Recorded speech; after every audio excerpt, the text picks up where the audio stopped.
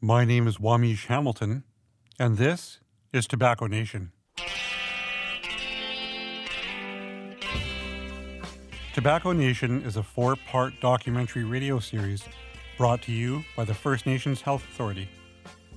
In each episode, we'll feature stories about tobacco, told by First Nations people living in BC. First Nations people in BC are about twice as likely to smoke as the general population. And when you ask them about smoking, you'll hear stories about colonialism, stories about family, and stories about triumphing over adversity. And these are the stories you're going to hear on this show.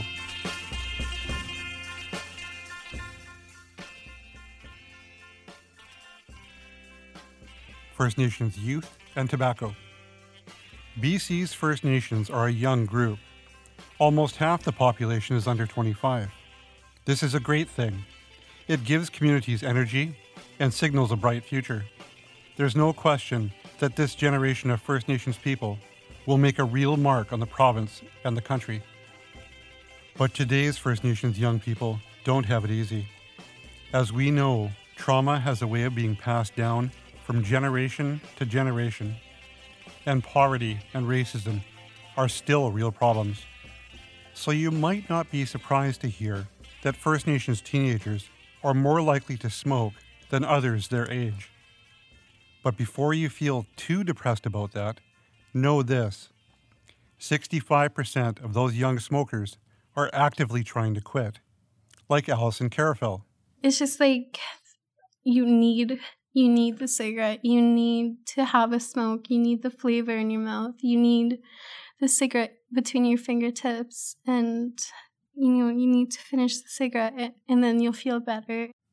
Alison is 16. She lives in Burnaby. She's originally from Peavine Métis Settlement in Alberta. Alison is trying to quit. Every day, she fights cravings. It's just like one cigarette can do that. Like one cigarette can get rid of the cravings. But every time I get cravings, I'll have a cigarette, and it's just a cycle.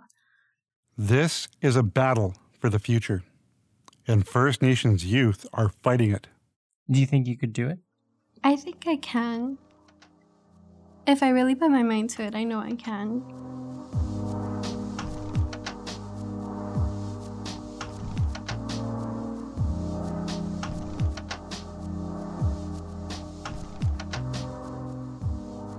Now, we're going to do something a little different. For the next little while, I'm going to hand over hosting duties to our producer, Sam. Hey, Wamish. Now, Sam is here because he's got a story to tell. And that story is about you and your daughter, Jessica.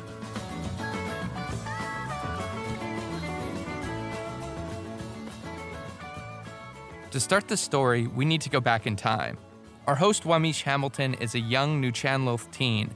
It's the 70s, so he's got bell-bottom jeans and floppy hair. Wamish is not a particularly happy kid. His dad died when he was 6, and at that time, there weren't many resources for kids who had lost a parent, especially where Wamish lives, in an economically depressed logging town called Port Alberni. They call themselves the Gateway to Tofino, which is just a fancy name for a place that you turn right and go to Tofino at. For fun, Wamish likes to go to the roller rink and listen to rock albums.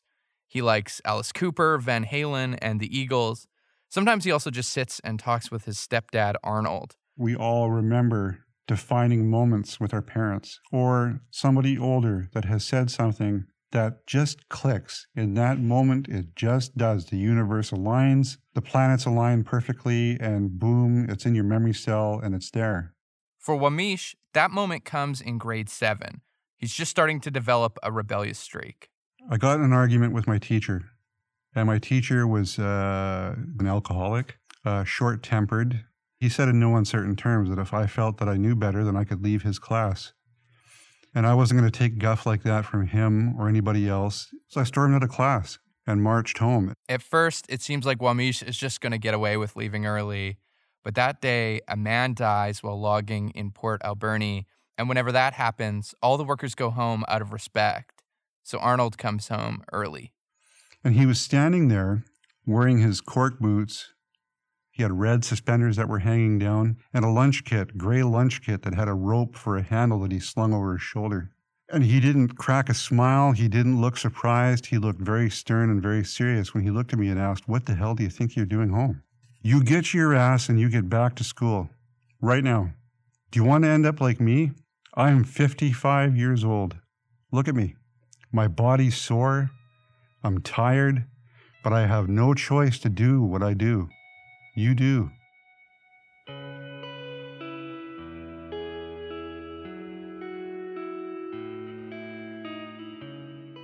And this message gets lodged in Wamish's brain like a time capsule. It's something he'll never forget. But in this moment, right on the cusp of adolescence, Wamish is just not ready to hear it. Over the next few years, Wamish drops out of school, he starts to steal things, he gets in trouble with the law, but he doesn't drink, do drugs, or smoke. And eventually Wamish grows out of the rebelliousness, he discovers a passion for journalism, and he starts writing stories for the local paper. Actually, turns out he's a really good photographer. When was Jess born? 1996. Can you tell me about that? We were living in Alberni, and the second she emerged, I am not kidding, she came out, and it's like she took this big breath, and in the next second, she just screamed and raised hell. My name is Jessica Hamilton. Jess, can you describe your fondest memory growing up in Port Alberni? Well, there was a lot of watching TV. Occasionally the baking. Baking. Your grandma's baking? Yeah. What would she be baking? Near summertime, it would be like her rhubarb crumble. She'd have like a lot of these, I don't know what you call it, like stalks of rhubarb. You know, I was always with her like ever since I was like a little kid, ever since I could like walk. She lived right next door. I can just go over there and she'd be reading like a newspaper and I'd watch TV and we can just be like that like all day and it wouldn't even matter to me because I really like spending time with her.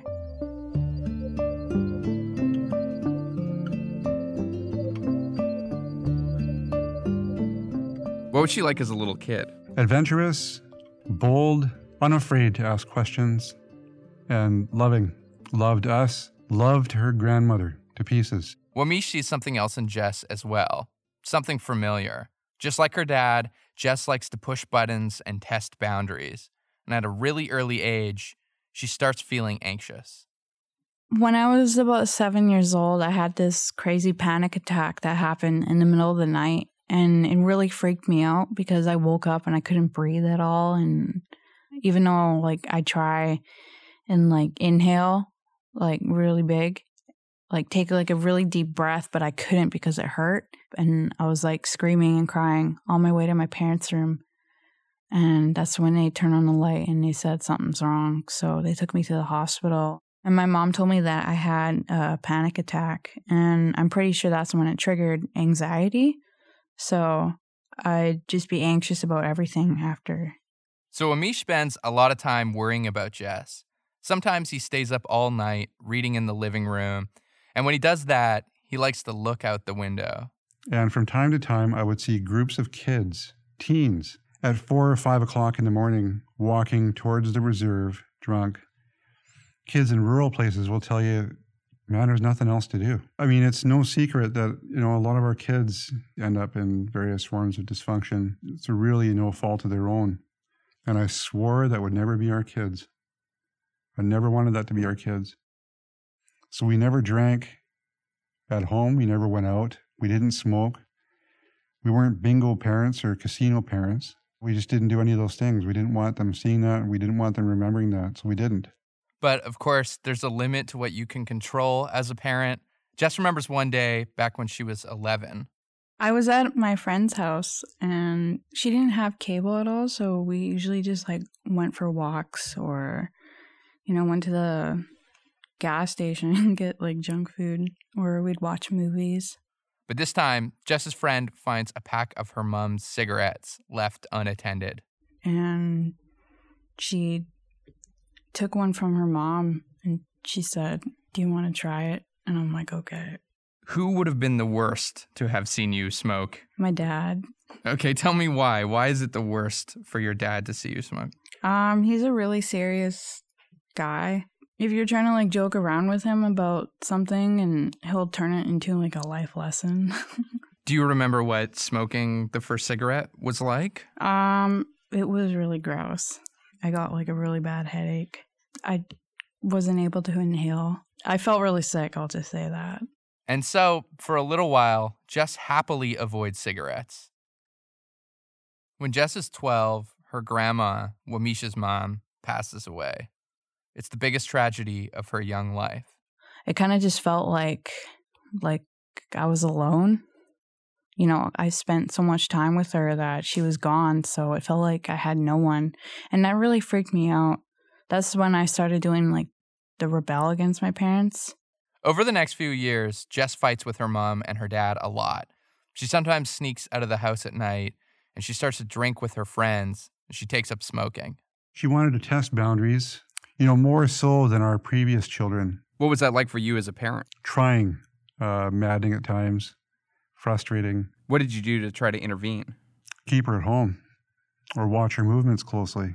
But, that's hard because at some point, you've got to let a kid out and you've got to let them be that kid. Jess says Wamish is really strict at this time. She remembers one day after a lot of convincing, her parents let her go to a sleepover, but only under the condition that she call once every hour to check in. She says her parents watched her like a hawk, but she continues to smoke in secret anyway. She gets her aunt to buy her cigarettes, and she keeps them zipped up in a hidden part of her bag. Just like Wamish, Jess likes to stay up late, and the cigarettes become an important part of her nighttime ritual.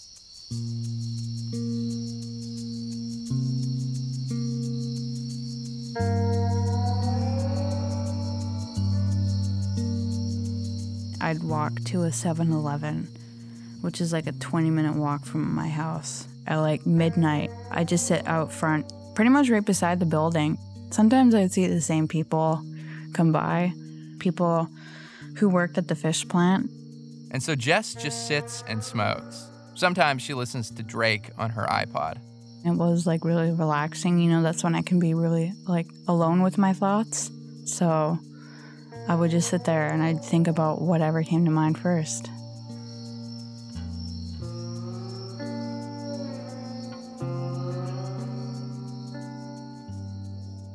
I know one night I was just like, man, this is bad because I just bought this pack of smokes earlier today and they're like almost gone now. Things come to a head when Jess is 16. One night she goes to a party at a friend's house. And my parents were trying to look for me because I told them I was at a friend's place, but when they went there, I wasn't there, and then they started getting worried. So Wamish and his wife drive around the reserve looking for Jess. Eventually, they find a bunch of kids hanging out in front of somebody's house. Wamish pulls the car up close, and he sees Jess out front. She's smoking a cigarette. She's had too much to drink. I just knew, I'm like, this is it. I gotta go home now.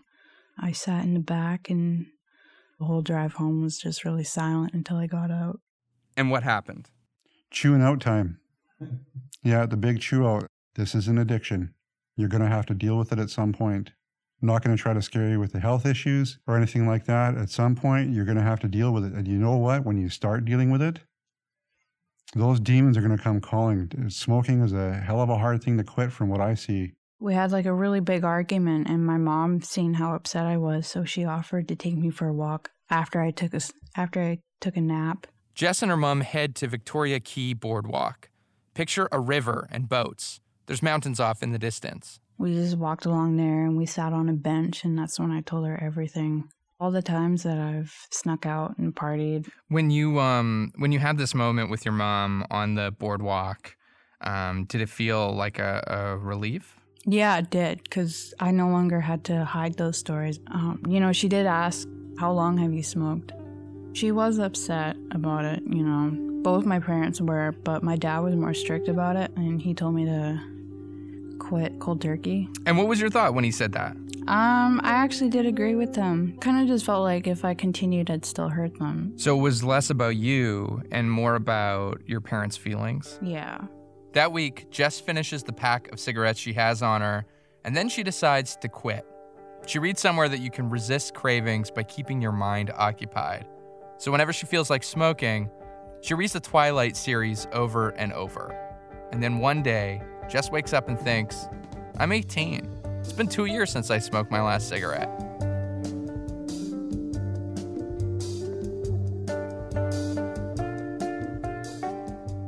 In 2014, Jess graduates from high school. There's a nice picture of Wamish hugging her as she walks off the stage. Jess is wearing a fancy dress. She has a big, beaming smile. And Wamish looks really proud of her. He tells her, relish this moment. The future, the world is hers. The world's hers. Whatever future she chooses, whatever she chooses to do, it's all up to her. And there's nothing that can stop her. I mean, she's channeling that boundary testing, that rebelliousness. It's an energy, right? And now she's channeling it positively and not dysfunctionally. After Jess's graduation, the family moves to Vancouver. Jess likes it in Vancouver. She gets a job as a cashier at a restaurant on campus. And when she turns 19, her mom takes her shopping. Me and my mom, we went to Capilano Mall. She went to go grocery shopping in Walmart, and I just said, I'll be right back. So I went to this place. It's like one of those really tiny stores you see in malls that sell like candy and magazines. And I walked in there and I said, can I get regular Canadian classics? So why did she do this? Jess doesn't really know. She knew that they were going to drive to the mall, and she also knew that she wanted to buy cigarettes, just because she could. She remembers the lady staring at her ID for a while. Then all of a sudden, she smiles and says, "Happy birthday." Jess sneaks out behind the mall near a white spot and smokes her first cigarette in 2.5 years. She continues to smoke cigarettes in secret every day. Just recently, I went to the optometrist. I had this paperwork I had to fill out. And on the top of the form, there's a section where you need to fill in your family medical history. Jess asks her mom to help with that part. So I gave it to her, and she was reading it. And one of the questions were, do you smoke? And she looked at me. She kind of had like this smile, this like smirk on her, and she circled yes. Wamish has talked with Jess about smoking a couple of times since the optometrist's office, and he says he doesn't do it in the same way that he used to. No more laying down the law. No more serious chewing out. I realized that I was dealing with a young adult, not a kid. So I started dealing with her as a young adult. And that, at least to me, seemed to have changed things. This is adult life, and this is serious. And that's a hard addiction to kick, but you'll find out. I'm actually still surprised at how my dad's reaction was. I mean, he only like calmly talks about it. I'd understand him getting mad at me when I was younger. I mean, I was like 16 and younger smoking, understand why he would get mad. He doesn't want me to start experiencing that at such a young age, whereas now I'm an adult, so it's different. Do you still think that they were too strict, or do you think that they were doing the right thing? They were doing the right thing. I've always thought that. Right now, quitting smoking isn't a big priority for Jess. Instead, she's thinking about going to school to become a healthcare assistant. She remembers times when her mom cared for her grandma, and sometimes Jess would tag along. She liked feeling helpful. She still feels guilty about smoking from time to time, but it's always because of how her parents feel about it. And Wamish knows that's only going to take her so far. She needs to quit because she wants to kick the shit. And that's really what it boils down to. When you want to do something, you do it for you. You don't do it for me. You don't do it for your mom. It has to come from within. Otherwise, it's got no meaning and it won't hold. So you have a 20-year-old daughter now, and she smokes. You also, at one point, had a 13-year-old daughter who was smoking. Yeah. For the parents who have just opened their daughter's bag and found the cigarettes there, what's the advice? Sit and think.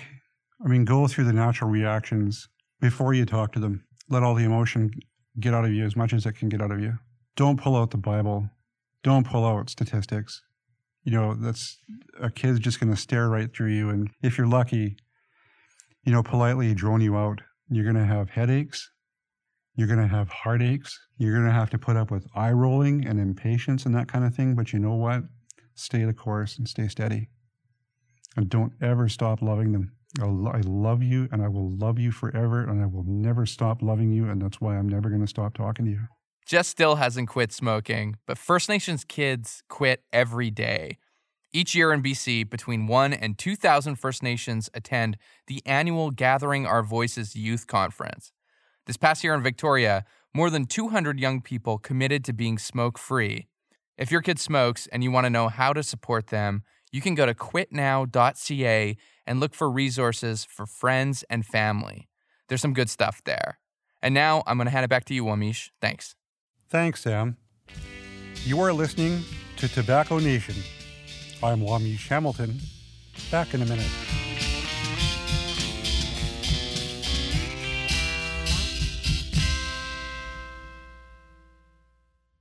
Welcome back to Tobacco Nation. I'm Wamish Hamilton. Today's show is about Indigenous youth and their struggles with smoking. Since you started smoking, did you notice any sort of health problems? Definitely. I noticed it was a lot, I was becoming a lot short of breath sometimes. It was harder for me to breathe, and also coughing. This is Darius Smallboy. He spoke with our producer, Alex. I had a really bad cough whenever I got a cold, or just in general, sometimes I would cough. Darius is 17. He's Cree, and he lives in Vancouver, where he's attending high school. How did that affect your life? I think girls were really grossed out by me. Yeah, girls didn't like being around me because I was always hucking up yellow stuff and dark yellow, brownish loogies. That's nasty. Yeah, it's pretty gnarly. Is there a particular story that you remember about being around a girl and her being grossed out by that? This one time, I had a mohawk and it was quite long, and a lot of girls like to braid my hair because I have super straight hair because I'm native. Yeah. And we were outside, I was having a cigarette. This girl was braiding my hair, and I was in the middle of my cigarette, and I hucked a loogie, and she just kind of stopped braiding my hair. She's like, ew. You had a good thing going and you ruined it. Yeah. That experience is just one of the reasons Darius decided he wanted to stop smoking so much.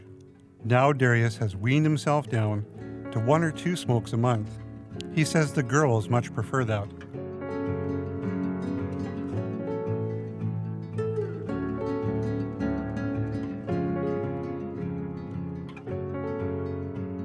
Quitting smoking is tough, but what about never starting in the first place?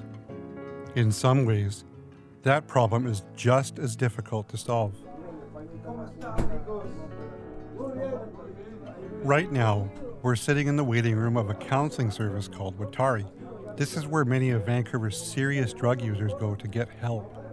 It's one of the most important community hubs in the city. Heather Scarf and Sydney Crosby both work there. They are both counselors and both First Nations. They met our producer Sam in their office.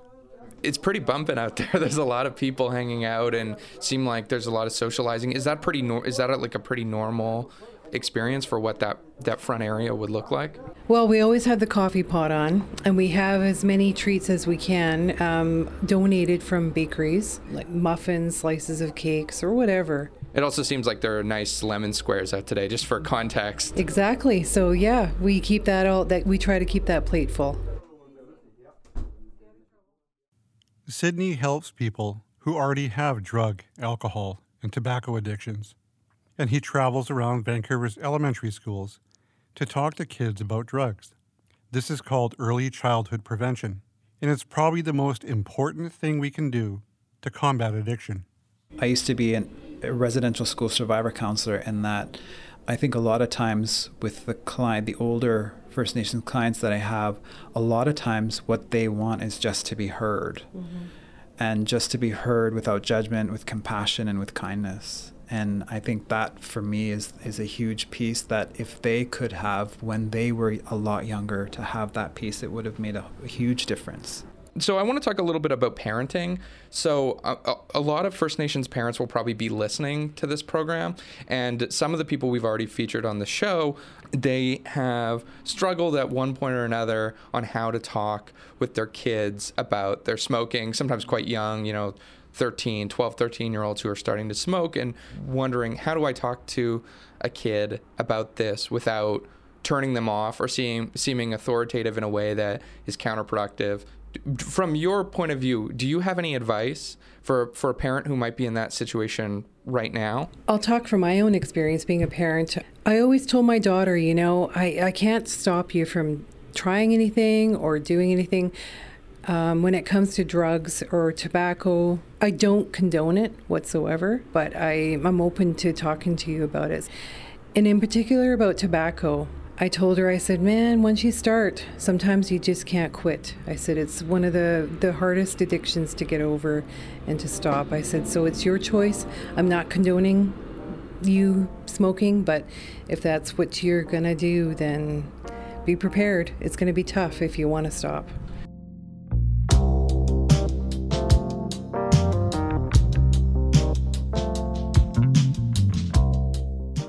Well, we have almost come to the end of our 4-part series.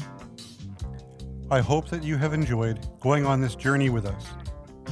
But before we say goodbye, there's one more person I want you to meet. I'm Jay Morven, Jaymorven. Jay is 24. He's a Nisga'a guy living in Vancouver, and he's a Nisga'a cultural dancer. When Jay was 16, he started smoking. After 9 months of smoking, Jay says he noticed he couldn't dance like he used to. Yeah, so we have our Hobiye every February. It's our Nisga'a New Year. When halfway into that, I could not dance anymore. I felt my lungs like were going to collapse, and I felt like hell. Kind of clicked in right there. I'm like, that's one of the times where I realized I was an actual smoker. Like I was like, click, bam, oh yeah, and yeah, your lungs are screwed. That's when Jay started to realize he had to quit. And eventually, he quit. It took a few years, but he did it. What did it feel like when you cultural danced after you quit? Oh, I can go, like, I felt like heaven. I was just going. Yeah, it felt so good. So good.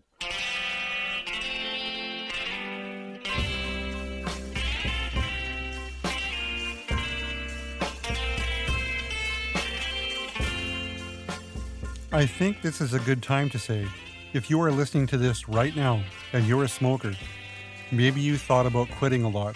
Maybe you have had a bad experience with doctors and hospitals, like Teresa from our first episode. Maybe you have a family member who smoked and paid the price for it, like Randall in episode 2. Maybe you lost sight of your priorities, like Paula in episode 3. Whatever the case, now is the best time to do something about it. Talk to someone you trust about quitting. There's a lot of resources you can use. Check out the First Nations Health Authority's Tobacco Timeout Challenge. It's a 24-hour quit challenge taking place on the first Tuesday of every month. Sign up at tobaccotimeout.ca, quit for 24 hours, and be entered to win a $250 cash prize. You can also call the Quit Now helpline for free, 24 hours a day, 7 days a week. The number, 1-877-455-2233.